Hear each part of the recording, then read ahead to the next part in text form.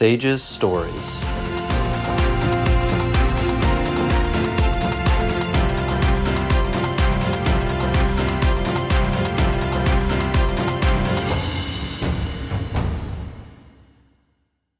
Welcome to today's episode of Sage's Stories, the official podcast of SAGES, the Society of American Gastrointestinal and Endoscopic Surgeons. Please make sure to hit the like button and subscribe so you can stay up to date with our most recent episode, and enjoy the show. We are back for episode 5 of Sage's Stories, where we shine the light on some of Sage's most impactful leaders. I'm your co-host, Dr. Kevin L. Hayek, all the way back in Cleveland, Ohio. And I'm Dr. Shirin Tofai, and no, I have not flown out to Cleveland for this episode. However, it will be the second time in as many shows where we have had 2 out of 3 of us in the same city, right, Kevin? Absolutely. I think in the last episode you mentioned that everyone eventually ends up in California, but today's guest is proving that many Sage's roads eventually lead through Cleveland.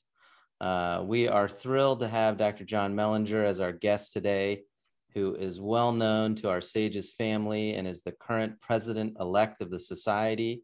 He recently moved to Cleveland from Springfield, Illinois, where he was the J. Roland Fulsey, MD, Endowed Chair in Surgery, professor and vice chair of the Department of Surgery at Southern Illinois University. Dr. Mellinger completed medical school at Case Western Reserve University, yay, more Cleveland, followed by general surgery training at the Blodgett St. Mary's Hospitals, now Michigan State University program in Grand Rapids, Michigan. After that, he completed a surgical endoscopy fellowship at Mount Sinai Medical Center, again in Cleveland, as well as a surgical education research fellowship through Association for Surgical Education. Dr. Mellinger is a United States Air Force veteran, has had many prior academic appointments at Wright State University, Michigan State University, and the Medical College of Georgia. Well, Dr. Mellinger, today also, if I'm correct, December 1st is your first day as your role as Vice President of the American Board of Surgery, which is a big deal. We will certainly be discussing some of your work with the board on today's show. So welcome, John. Well, it's so good to be with both of you. Thank you for doing these podcasts. I've had fun being able to listen to some of your work already, with obviously some tremendous people and friends, and really appreciate the chance to have the time with you. Thanks. We try and get better with each episode. We're not really professionals. I think our surgical technique is better than our podcast technique. You got a pretty good side hustle going on. For now we do. So you just moved to Cleveland. Despite what we joke about, I actually personally love Cleveland as a city. I've loved it even before I knew Kevin was there. So you must be happy being back in Cleveland. Well, we are excited to be back. It's part of a general repurposing, I guess I would say, we're doing in our lives, and the board opportunity dovetailed into that, but it gets us closer, really like 15 minutes close to our biggest nucleus of grandkids who are here on the west side of Cleveland. Oh, very nice. And gets me back closer to a lot of dear friends, including through SAGES. Many of my mentors and dear friends here, people like Jeff Ponsky and Jeff Marks, amongst others. So, and Kevin, you're on that list too. Well, must be a very long list. Not quite on that distinguished list, but certainly on the Cleveland list. No, it's really a great medical community and a fun city too. Truly is. Well, we're very excited to have you on today's show. I was at the SAGES meeting this year in 2021 in Las Vegas, and your keynote speech as the Gerald Marks lecturer made a huge impression on not just me, but most of us in the meeting. We continue talking about it throughout the meeting and since then. For our audience, if you haven't heard this talk, I highly recommend you find the lecture on the SAGES meeting app or put it on your list of things to watch once it's available on YouTube in the next year. But getting back to our SAGES Story podcast, we'd like to use our time with you to get a closer look at the stories of you as one of our leaders, perhaps you can tell us a little about your background, where did you grow up, maybe highlight some of the key stops along your journey so far. Well, thanks. What a gracious question to ask. So I grew up, most of my childhood was actually near Cleveland. My father was in ministry and grew up seeing the importance of and impact of a life focused on serving other people. And that sort of combined with an enjoyment of science sort of pulled me in the direction of medicine. When I first entered med school, I was thinking a lot about surgery. I was thinking about it because I liked doing things with my hands. I think we all share that, obviously, in what we do. Yeah. And I also thought at the time that I might be preparing to do a lot of global work, perhaps as a full-time medical missionary, and surgery seemed especially versatile for that kind of work. It seemed like you could always learn a little tropical medicine on the side, but you probably couldn't learn to fix a bowel obstruction or a hernia in your spare time or just with a book. So that was part of what propelled me in the direction of surgery, along with just a joy in it as a med student. I remember my then fiance, now spouse, commenting that when I would come home quite exhausted sometimes after an overnight shift as a student on the surgery rotation, I was still incredibly happy about what I was getting to be involved with, and that she didn't see the same reaction when I came home much earlier from some other rotations. Even though they were stimulating, they just didn't bring that kind of joy and fulfillment and challenge that I felt in surgery. So that propelled me along that path. Which hospital did you rotate through at that time? So Kevin, it's the one you're now working at. I did my third year clerkship at Metro Hospital here in Cleveland, and there were several impactful mentors there. One of them was a surgeon very near retirement age named Brown Dobbins, who was a very well-known endocrine surgeon, and he was very Houstedian in his approach. He didn't use thermal energy. Everything was 3 and 4 and 5/0 silk, depending on the size of the vessel. And just watching the meticulous nature of his dissections, I think was, and the intricacies of neck anatomy was one of the things that I found really enticing. Yeah. We have our conference every week, and his plaque is up in that room. So we'll bring you by, and you can have some memories of silk ties on the middle thyroid vein. There you go. I'd love to see that. So then where? So you ended up, obviously you had your residency, and then came back to Cleveland for endoscopy, and then what are some other highlights along your journey? Yeah, I'll tell you one story, just because I think it highlights that pedigrees and the things we sometimes envision aren't always as important as other things in our lives. So when I was finishing med school, I asked my mentors then where I should do my residency, and the place that was actually on the highest on their list, particularly Jerry Shuck, who was the chair of surgery at Case at the time, was the University of Washington program in Seattle. So I was fortunate to match there and was really excited. I was newlywed. We got married my 4th year of med school. And obviously this is before duty hour regulations, but that program in particular, there were amazing people there. Some of the faculty sitting around an M&M conference was an amazing experience because many of the faculty members were nationally and internationally known. Jim Carrico was the chair at the time. Patch Dellinger was there. There's some names that others would recognize. Amazing faculty, but it was a very intense program. The attrition rate, Hugh Foy actually presented it at ASE one year, was over 40% in the years I was there. Wow. And about 3 months into my internship, I realized that I was becoming a different person. And that doesn't happen to everybody, and others might have coped with it differently. But as I looked at the program, I was fearful that I was going to do what, 40% or more of the residents were doing, which was leave by sometime in the second or maybe third year and going into lifestyle specialties like radiology or anesthesia, at least as they were seen at the time. And I didn't want to do that. So without boring you with the long version of the story, we ended up transferring to the only community hospital program I had interviewed at during my interviews, which was in Grand Rapids, Michigan, and is now part of the Michigan State program there. That training program was a little bit more like I see an 80-hour program today in a pre-80-hour era. I didn't have the kind of nationally known mentors there, but I had a lot of community surgeons that knew how to take really good care of patients and cared about their patients deeply and were committed to the community. And I had to discipline myself to fill in some of the academic holes in my own study patterns in a different way than I think I might have in Seattle. But I did have time to study, which I really didn't in Seattle.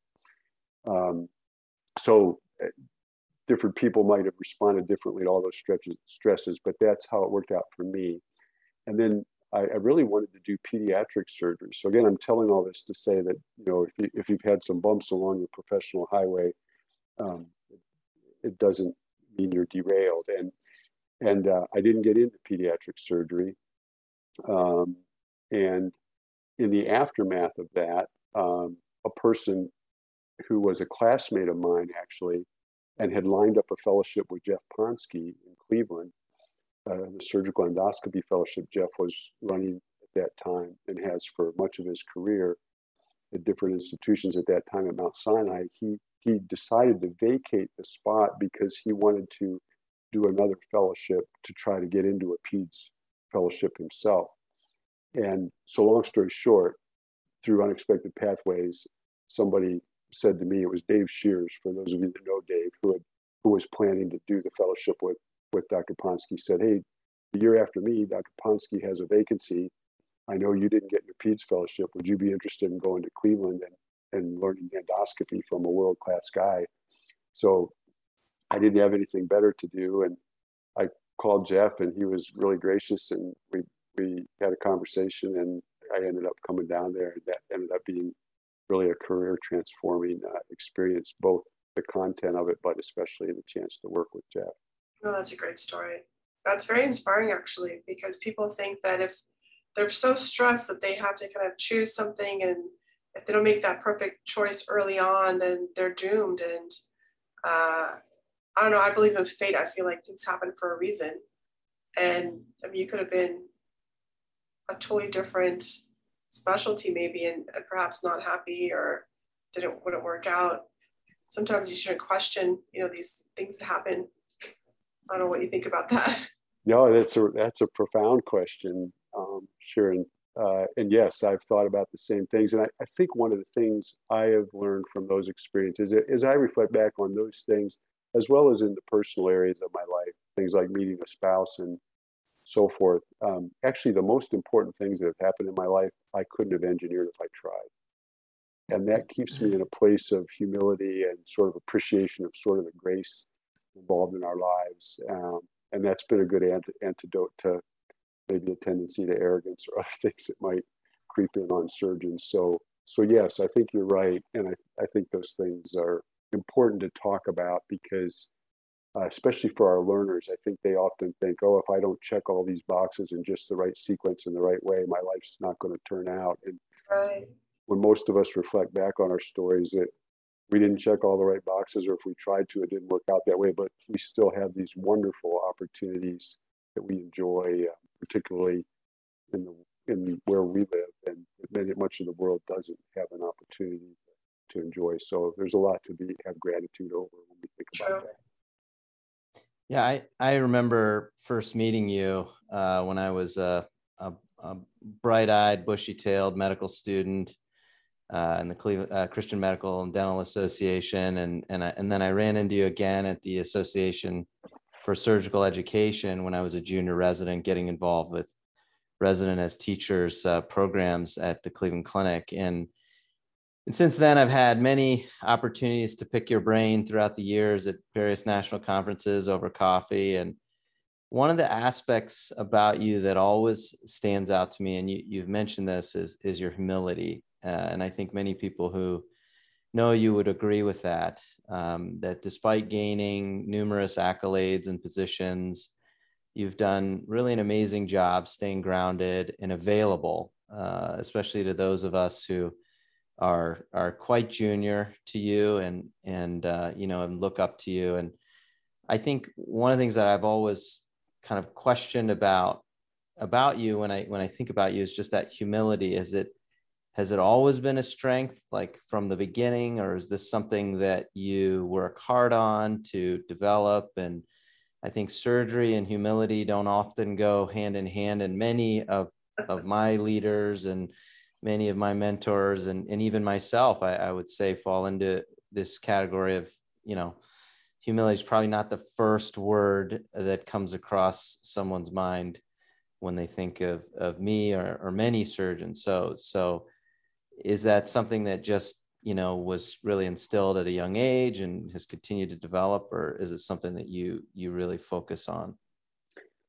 Well, another great question, and kind of you to see me as humble. I would say that that was a conscious struggle for me, and maybe it's for good reason in some sense that surgeons struggle with this. I don't know if either of you have read, or maybe some of the listeners have read Tom Wolfe's book, The Right Stuff, about the early astronauts. They made it into a movie years ago. I'm dating myself now, but one of the later versions or republications, further editions of that book, he wrote an epilogue.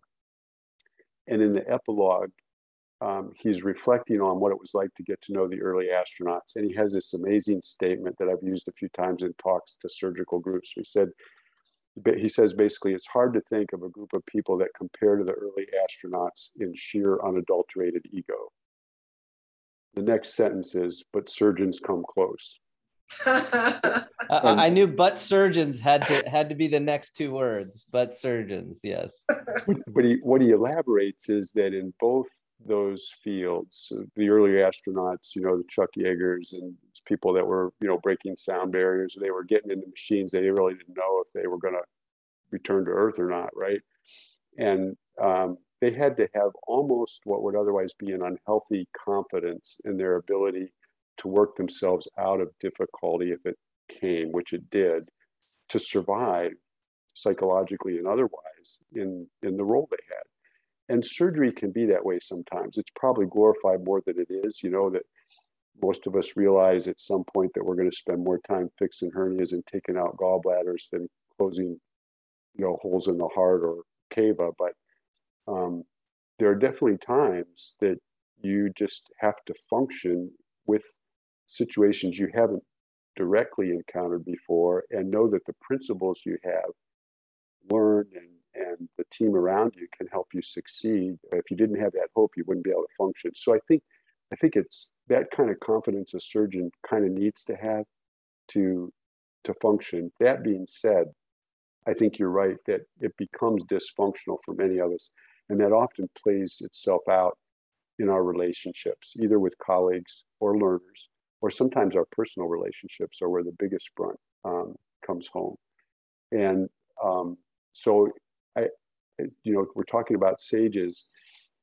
I remember as a young, brash young resident or fellow, I guess I was a fellow, and then early faculty years, going to my first few SAGES meetings, and I found myself, sitting there going, "Oh, I could do that," or I think I could, give a talk as good as that, and sort of getting in this self-centered mindset about, there was more self-promoting, it was more about achieving things myself, and I had to consciously work not to be there because I found that it didn't make me of much use to others.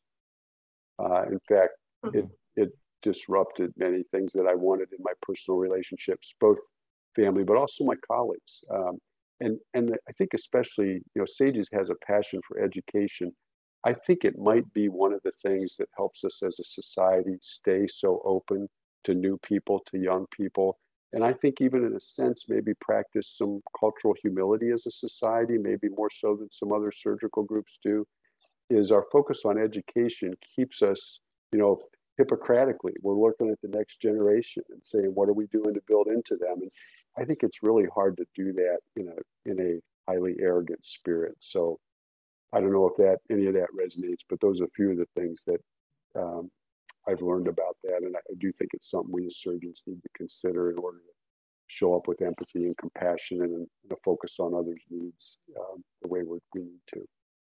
Yeah, that's really lovely. And I feel that in our specialty, it's so easy to fall into the trap of arrogance and ego taking over.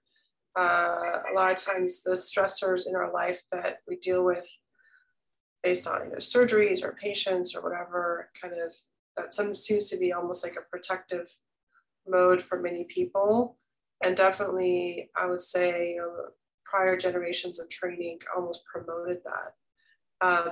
So I'm curious how your humility and the way that you handled your career also translated to how you were with your family. If you could tell us a little bit about your family and how you're able to balance family life with everything else that you do, including clinical care, as well as so many involvements you have nationally and all the dedication you have to SAGES and also the other societies. Well, yeah, as you know, Sharon and Kevin, I'm sure in your own personal relationships, I think being whole in that area helps you show up whole at the bedside or in the trauma bay or wherever it is you function. And I would not have been able to do anything I have done without a partner that helped me on those fronts. So I'll give you a couple examples. So my wife and I will celebrate our 38th anniversary in January. And we have awesome. 4 kids. Congratulations. Well, thanks. We have 4 kids, all married, and 10 grandkids with number 11 on the way, actually. Wow. They're all in their childbearing and raising years. So it's a rich time of life, which is part of why we're doing what we're doing now. But my wife was really good when I was a young surgeon and maybe struggling, especially with some of these issues you're bringing up, about reminding me that the things that were important in my personal life could easily get pushed to the side by the sort of seductive noise of my professional life. She didn't put it like that, but that's what I saw and what she was teaching me. So an example would be, it's very easy to spend more time at the hospital, whether you need to or not, because you tend to get a lot of affirmation there, right? Good outcome from an operation is a wonderful thing to experience, and a thankful family. You go home on cloud 9, right? And yes, we have complications and disasters, and we learn humility from those things too. But she would remind me that there was only one person in the world that could be daddy to our kids, right? If I didn't show up for that job, there wasn't somebody who was going to come in and say, "Hey, I got this for you." But I had great partners. I had other people that could do some of the stuff I could unnecessarily stay longer hours for at work. And so she just helped me with that balance in a way that I think I otherwise would have done much more poorly with, and I'm sure still didn't always do well with. I'll tell you one quick story that maybe illustrates how she helped me. So one day when our first child, our daughter Heather, was probably, 6 or 8, maybe 9 months old, I came home as a resident after call and walk in the door. And my wife meets me at the door and she hands me my daughter. And she says, "This is your daughter," which I was glad to hear. Always good to get that confirmation. But then she said, "And she needs a bath, and you are her daddy, and you have never given her a bath. And that needs to change." And I was, I'd been busy. I'd been absorbed in all my Wow. residency stuff. And I started to do the, what we do when we aren't sure of ourselves. I was like, oh, I don't know, what if I, and it's just like, look, it's not a big deal. There's a sponge and you lay them on it. A little bit of warm water and the soap. They make it so it doesn't sting, and you just play with them for 15 minutes and they get clean and you have fun bonding time. You just need to do this. You're a daddy. Mm. That Wow. was really profound, So I can't really That's intense. take Yeah. credit for that. I had a lot of help along the way from her and others on those things. You had that story about you doing the endoscopic surgery fellowship. I didn't know that, so it was that's a neat story. So did you finish? Was that the second year of a 2-year fellowship? Then you took someone's spot that was supposed to be there for 2 years. So at the time, Jeff's fellowship was a 6-month fellowship. Oh, 6 months. Okay. And but I because the Air Force was giving me permission to do it before I went on to active duty. They had paid my way through med school with one of the those scholarship programs they offer, and I owed them 4 years, and they agreed to let me do the fellowship. I had a whole year. My 6-month slot was the second half. So the first 6 months, I wrote for Jeff. I got my first real academic opportunities. My residency had not been especially strong on that front, again, as a community hospital-based program. And Jeff was getting asked to write stuff all the time, and he already had stuff going on in his lab that his other fellows had started. And so I was able to spend my first 6 months doing that. I moonlit in the ER quite a bit to pay the bills. And then the second 6 months, I got to do the endoscopy part with Jeff. I mean, that was really a unique time in surgery and endoscopy specifically. It was really kind of taking off in many respects. What was it like to be in that atmosphere of endoscopic surgery, and how would you compare it maybe to today's endoscopic surgery fellow? Well, you're right. There was some interesting things going on as I look back now. Endoscopic ultrasound was kind of brand new. And in fact, one of the things I wrote for Jeff, he put me in touch with some guys at the Cleveland Clinic that I think Mike Sivak was the guy. I think he was the first person in the region that was doing US. So that was developing. Jeff himself, and Jeff, everybody knows the PEG story, but Jeff is an incredibly creative, innovative thinker and problem solver. And so a lot of the endoscopic manufacturing companies liked to get stuff to Jeff early. And so he got his first video endoscope when I was his fellow. So I started the fellowship peering through one of those little cable things and finished it looking at a big screen with Jeff. Wow. It was an exciting time, and part of that was Jeff and his sheer excellence. I think that was maybe the biggest thing I took away, apart from the experience and how much a surgeon could use endoscopy in providing comprehensive, quality gastrointestinal care, was just the experience of being around someone who had that kind of excellence and energy in what he did. That left a lasting impression. And I'll just tell you one thing that Jeff said to me that I've carried with me my whole career, because obviously a big part of my career has been education. And when I was Jeff's fellow, I think he was president of ASGE, maybe the first or one of the first surgeons to be president of that group. He was about to become president of SAGES, that was a year or two later. He was running a residency. He was chair of a department. He was running this fellowship. He was a very engaged guy, and he still was a great teacher. And I said to him one day, how do you do this? Like, how do you keep interested in teaching and do such a good job of it while you're doing all this other stuff? And he had this one-line answer. I've never forgotten this. He said, never stop spending time with your students. Period. Full stop. And that has like stayed with me my whole career. Like, if you want to be a good teacher, just spend time with them. It's like my wife handed me my daughter and telling her to give her a bath. Like, spend time with the people whose lives you want to impact. So there were a number of things I took away from that experience. The other thing that was really transformative for my career was Jeff did his first 10 lap choles when I was his fellow. So I didn't do a single laparoscopic case in my residency, which ended in 1989. And then over the next, couple of years following Europe, and then Eddie Joe Reddick and Doug Olson in this country and a few others, it started to blossom, obviously. Well, Jeff went about it in a very thoughtful academic way, and did his first 10 cases. And I basically ran the camera for him, or maybe held the fundus or something like that. But that got me into it with a different kind of backing than a weekend course, in a way that many of my generation of surgeons did not have.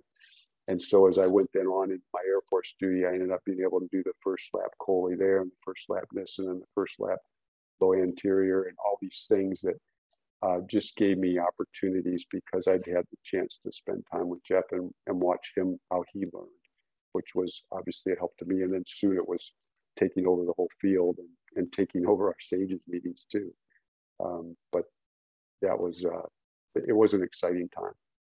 That sounds so exciting, just to be at the brink of so much new activities and learning from it and just being in the middle of it. That's really awesome. Question I have for you is, then you start your clinical career. So what were some of the clinical interests that you had, and how did you hone in on your niche within your surgical career? And then maybe also tell us about how you were able to integrate education and teaching in addition to that clinical practice that was so busy. The skill, the endoscopic skill, Jeff, it was a very good experience. We did variceal banding, we did ERCP, we did colectomy, polypectomy. We did obviously lots of enteral access procedures. I think in 6 months, I did over 500 scopes with him, and maybe 50 some were ERCPs, or, more complex therapeutic endoscopic procedures. He was such a good teacher. When I went into my first job in the Air Force, there were a couple guys fresh out of their GI fellowships who were the gastroenterologists there, and they saw me work and I saw them work, and we worked together and tried to support each other. And one of them said, we don't really want surgeons doing endoscopy, which is obviously a long-standing point of friction in the field. Probably all surgeons and have dealt with in some level. And one of the younger colleagues, who was fresh out of his GI fellowship at a good academic institution, just said, well, I kind of agree, but I can't say no, because he's better at it than we are. Well, that was Jeff. And what I think Jeff embodied was, if you're excellent at what you do, there can be opportunities for you. You ought to pursue excellence, not political infighting. And so I just tried to be as good as I could be. I tried to imitate him. And that did, over time, open up. I was able to do those procedures. And I had great relationships with GI colleagues. I tried to be very respectful of them and of their practices, and not steal from them, but cultivate my own ways of building a practice. And that was a good lesson for me. As far as the endoscopic part of my practice, the introduction to laparoscopy at that point really allowed that part of my practice also to grow. And especially in my Air Force years, I had more experience than my colleagues did. So I was able to help teach them procedures and be involved in the development of laparoscopy in the institution as a whole. And that just was an unexpected gift at an early phase in my career. So that helped propel that forward. In the education piece, I think what I found is I just had a joy in teaching.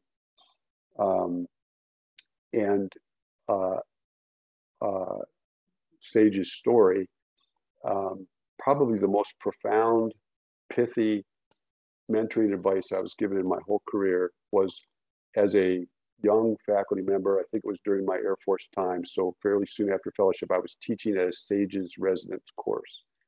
like our raft group supports now. Back then, we used to do them at Ethicon in Cincinnati often.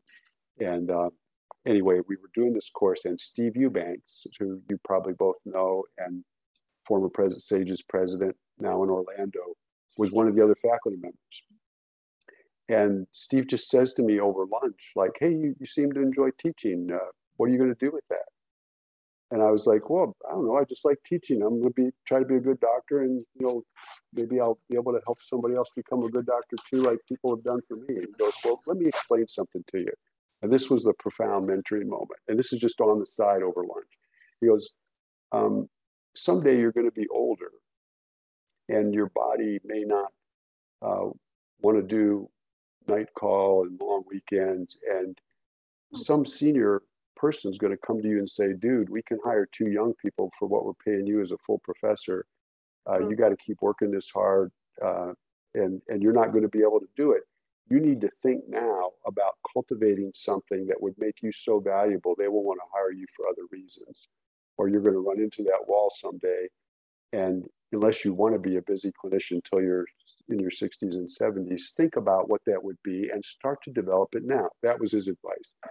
Well, for me, that was education. So again, it was through SAGES that I got some of that opportunities to teach, including around nationally prominent people at a relatively young age, and to be influenced by them, like Steve's influence on me in that conversation. I mean, again, that's when I met you was through the Association of Surgical Education, just seeing how involved you have been in not just SAGES, but other societies, now the American Board, and so many forces are vying for our attention. How do you recommend someone who's trying, and you asked Dr. Ponsky, Jeff, the same question, how do you recommend someone try to juggle these responsibilities? What did you do well, and where did you see an opportunity for maybe someone to do it a little bit better next time around? Well, I'll tell you another little bit self-demeaning story that's a SAGES story about that. So one of my residents a few years ago, who had some struggles and ended up doing exceedingly well, and is now on faculty at a really prominent academic center, said that one of the pieces of wisdom she had gotten from her dad was the world belongs to those who show up. And so the first committee I got appointed to with SAGES was, I think, like a public information or public relations committee. Eli Lerner was the chair. And I go to my first meeting and I felt like a fish out of water. I was like, this is not me. I don't know how to develop an image and present a thing to this public. And it seemed like marketing. And it wasn't, and I just was misinterpreting what it was about. But I didn't really feel energized. I didn't want to invest. And I kind of half-heartedly went through the motions. Now, here's what's interesting.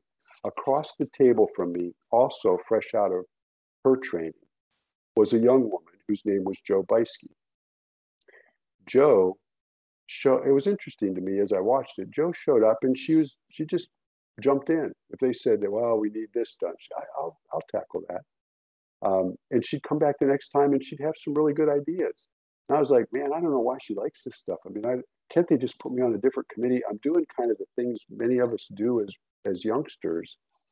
Well, fast forward maybe 10, probably not quite 15 years. Jo Beiske is the first woman to be president of SAGES.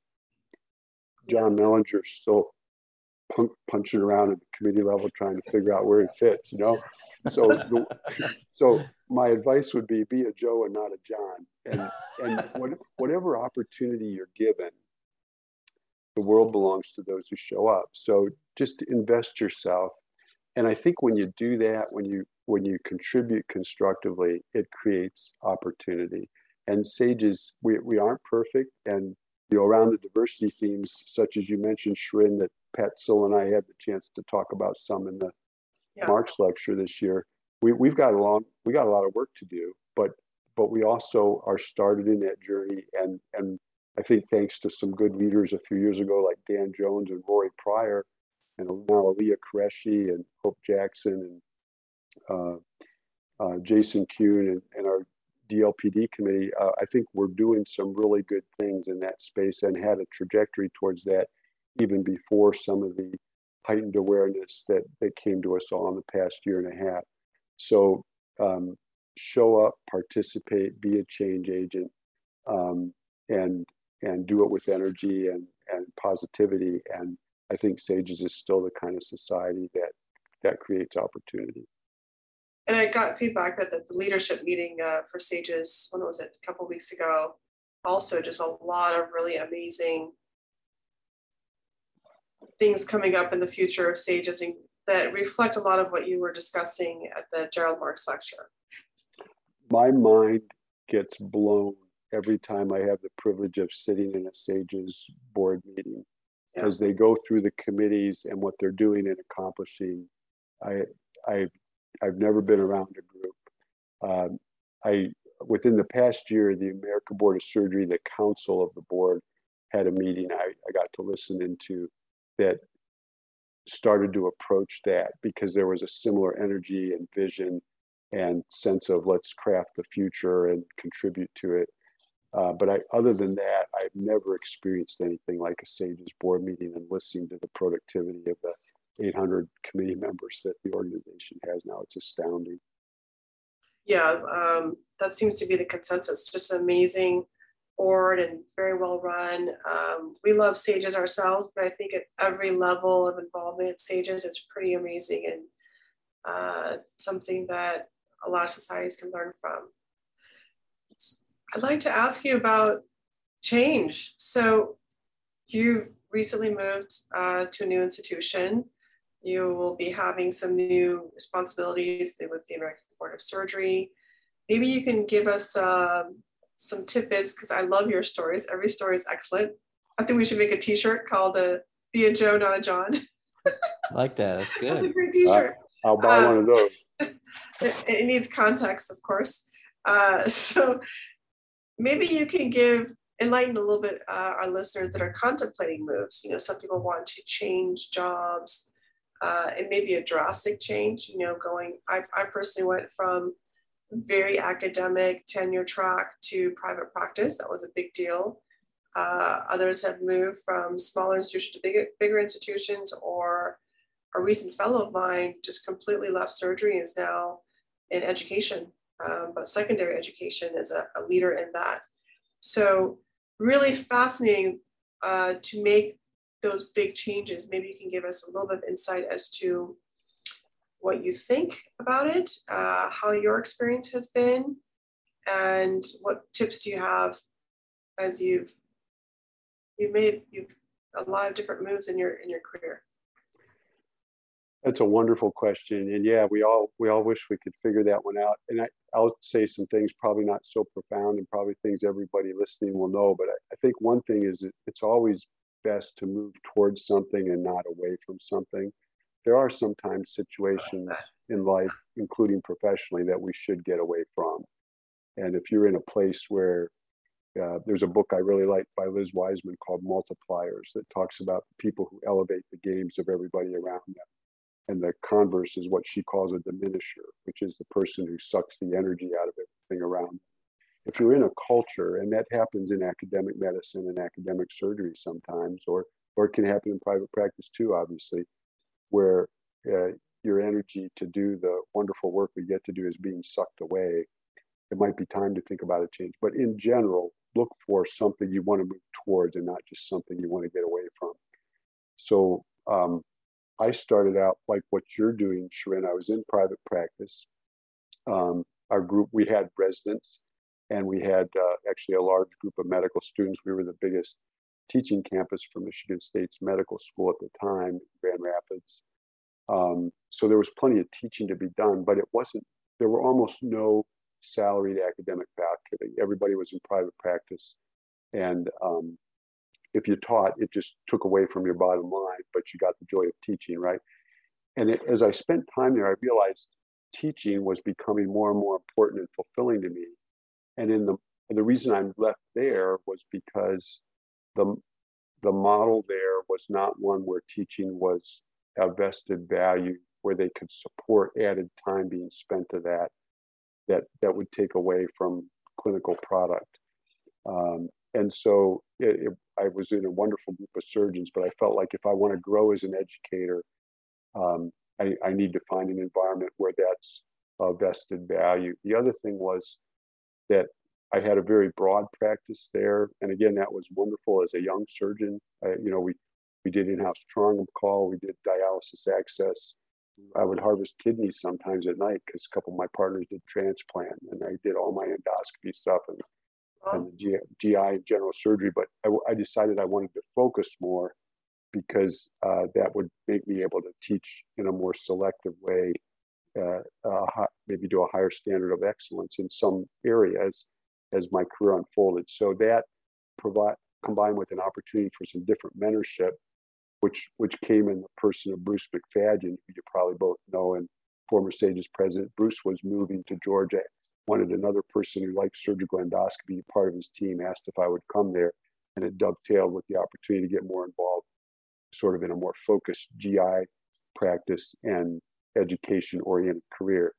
My next move then was to SIU, and that was because education had become even more important to me, including opportunities to be involved with APDS and some of the national education groups, and SIU's reputation around surgical education, and the chance to work with Gary Dunnington and David Rogers.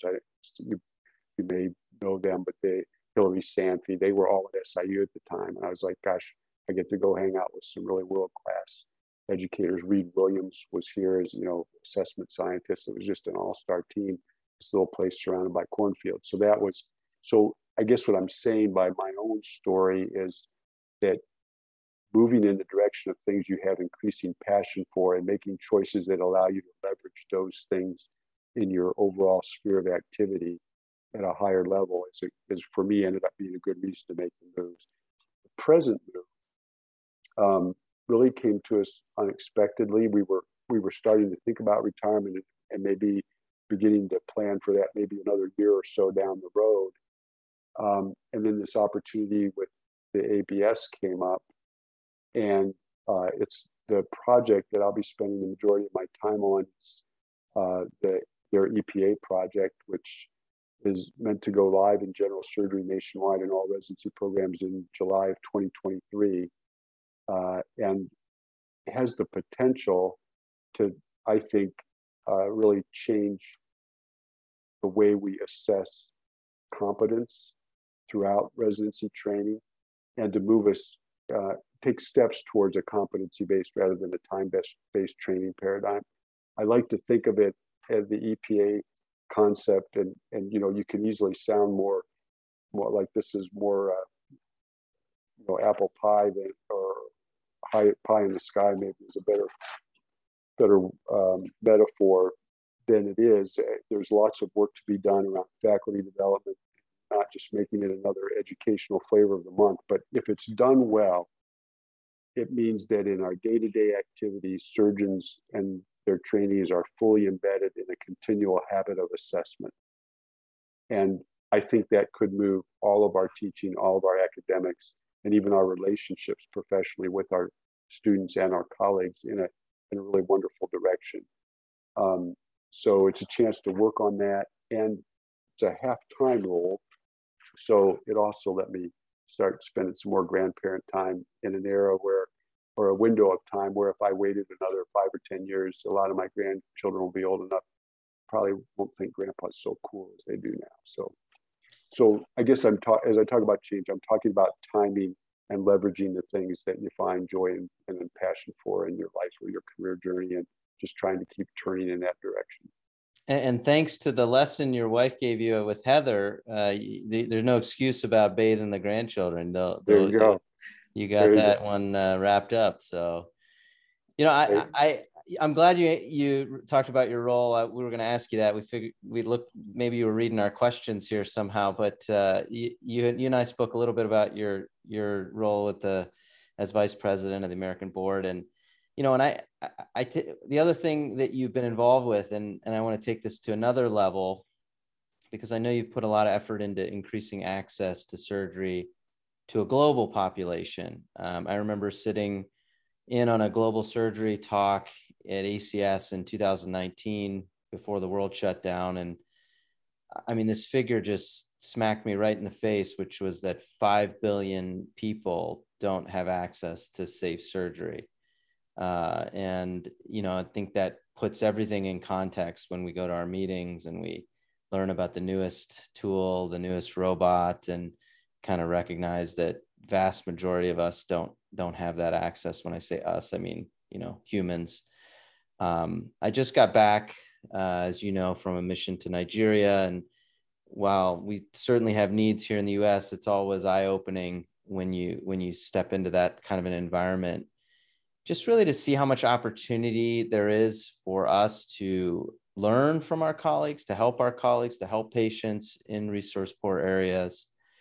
And I think specifically when considering minimally invasive surgery and endoscopy, what are some of the opportunities you see in the developing world as it relates to equipment, training, and collaboration? Wow, what a great question. And Kevin, you have spent more time clinically in the developing world. I'm sure maybe you have too. I haven't ever got to talk to you about that, but most of my time overseas has been in teaching roles. So, I would defer really to the other two voices on this call as maybe having some deeper insight about this than I will. But I think the need issue that you highlight is really one we don't ponder enough. The other part of that equation is the opportunity side of it that we have. I remember the first time I got to go to a developing setting was as a senior med student. I went to Chad for 2 months. And I remember walking away with some conclusions very similar to what you just shared about the needs of the people there compared to what we have in the US, for example. But also, I was struck by the fact that had I been the brightest kid born in Chad, I would never have had any of the opportunities that I had educationally as just another kid growing up in America, right? And so getting back to one of your early themes around humility, I think to ponder what our responsibility is in light of that and how we can use education as a tool to not just take care of the needs of the people, but to create sustaining, ongoing models for care that are based there and not based on sort of the visiting professor model of somebody from the West flies in for a couple of weeks and feels really wonderful about all they got to do and then leaves, and there's no sustaining activity on the ground. Sometimes those things do almost more harm than good, maybe not in individual lives that were helped, but in what they do to the local society there. So I think the wonderful thing, and SAGES is involved in this, obviously, with the global initiatives, is using teaching as a way to bring skill sets. And that does involve equipment, as you allude to it. I think the equipment piece has to be very carefully thought about because we can, and the West does this a lot in places like Africa, drops in, wonderful equipment, but it's not designed to resist the humidity and the challenges of the tropics, and it's not maintained. I was involved in a conversation recently about endoscopy in East Africa, and one of the big challenges was it's not just getting a hand-me-down scope, but it was what do we do when the scope breaks? We know in the U.S. that is often a $10,000 bill or more, depending on the scope, to get it fixed. So what do you do if it's the one scope you have and there's nobody around who can fix it, and you can't afford $10,000 to get it fixed? So I think there's a lot we could learn from those countries about what's sustainable in the context and how can we invest the resources we have educationally, even in terms of equipment, in a way that's suited to the needs on the ground and sustainable in the environment that they'll have to be used in. Those are equations we as Westerners need to do more listening and talking in order to be intelligent about them. I don't know if any of that rhymes with your recent experience in Nigeria, but that's probably what I would say. Yeah, absolutely. Well, since we are the official podcast of SAGES, we always love hearing our guests story of when they first became involved with the society. So how did you become a member? I think when I was a fellow was when I joined because of Jeff, and I think along with Jeff's influence, and obviously the fact that Sages at the time was the place for a surgeon interested in endoscopy to find kindred spirits. I think the other thing that quickly became a reason for me to want to be involved with the society was its welcoming nature, including to young people who weren't, well-heeled academic surgeons, but were young people with energy and a desire to do good things. And it was that welcoming environment, along with the themes that society stood for, which quickly became minimally invasive surgery in a broader sense than just endoscopy, as we've talked about, around the time that I was just coming up through the ranks. But I think it was those things that attracted me, and I think I joined during the fellowship, or maybe it was in my chief residency year to get to go to a Sages course that they were putting on for residents. I honestly can't remember, but it was certainly in that time frame. And we'll jump right on that, which we at this point we've touched on some inspiring and serious topics, but for this next segment, which we have affectionately called the We Are the Sages segment, we want to hear about your most fun, memorable Sages moment. We are the world. We are the Sages. We are the Sages. Sing it, everybody. We are the ones who make you bright our days. So let's start treating. Most fun and memorable Sages moment. Well, a couple things come to mind. One was at one of my very early Sages meetings, they had an outing where they put us on a train and took us up into the Redwood Forest. I think it was when the meeting was in Monterey. And I just got to have dinner with Bruce McFadden and his wife. That was really the first time we got to talk at a deeper level. And there's so many people. Bruce is an example for me, obviously. But there's so many people in Sages that it is a true treasure to just get to have a cup of coffee or a meal with them. That was really memorable for me as a young person, to just get to meet somebody like that and have this wonderful conversation. I've had some wonderful times in Sages resident courses teaching, like we've talked a little bit about that earlier in the conversation. And I guess I would say at this point, maybe this is just because I'm getting old and my short-term memory maybe is what dominates my cognitive space, but I really found it a memorable experience to be up there with Pat Silla for the March lecture. That Pat's what she shared about what they went through at Ground Zero in New York City. I mean, it just like shook your soul to think about what they went through and what she was able to teach the rest of us out of it, and then to be able to share my own story from my year with chairing the surgery board and what we learned together about the racism issue and its place in our profession, not just in our society, but in our profession. And to be able to talk about that publicly, that was a pretty profound experience. Yeah, that was great. Well, thank you so much. I believe now that we're closing, I want to thank you for spending your time with us. I love stories. Kevin and I both love stories. We spend so much time with our patients. I believe getting their stories, and I love the Sages podcast because we get to hear your stories, and you're a fantastic storyteller. I wish we had more time to hear more of of your stories. So thank you for that. I think we should end on maybe give us your final perspective on where are we going in surgery? What is the trend that excites you the most or that concerns you the most? That's a really great question. I think there's a couple of things I'm really excited about. I think the future around themes of minimally invasive surgery, even in ways we can't conceive now, the way the way the tools and enabling strategies are evolving makes it a very exciting time to think about the future of doing good things for people in ways that don't harm them as much as we used to have to harm them to do things. The whole genomics revolution and its potential impact on how we deliver care. I think what's happening in education and learning to, the older generation's education was often seen as a byproduct.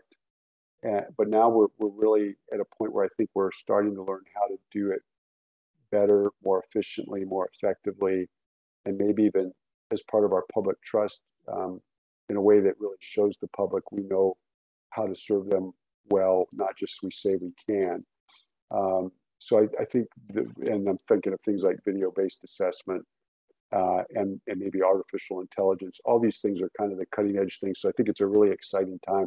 I think the other thing that SAGES is doing that I'm very excited about the future is this whole theme of reimagining the profession and not just playing defensive medicine with the hardships of being a physician and a surgeon around developing resilience, but taking the offense and saying what gives us joy and how do we leverage that and how do we collectively manage the things that challenge us in the area of our joy and our devotion to our patients and to one another.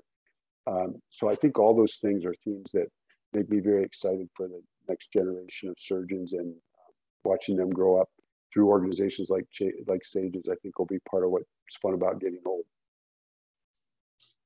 Well, we can't thank you enough for spending this time with us.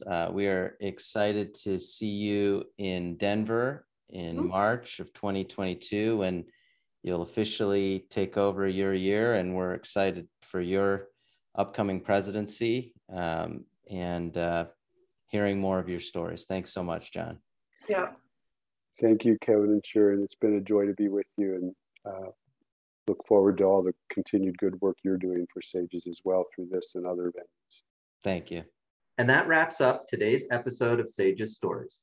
You can view the show notes for additional information mentioned on the show. Also, please visit sages.org for membership information and for the most recent news from our society. Follow us on Twitter at @sages_updates. Make sure you hit the like button and subscribe so you don't miss any new episodes.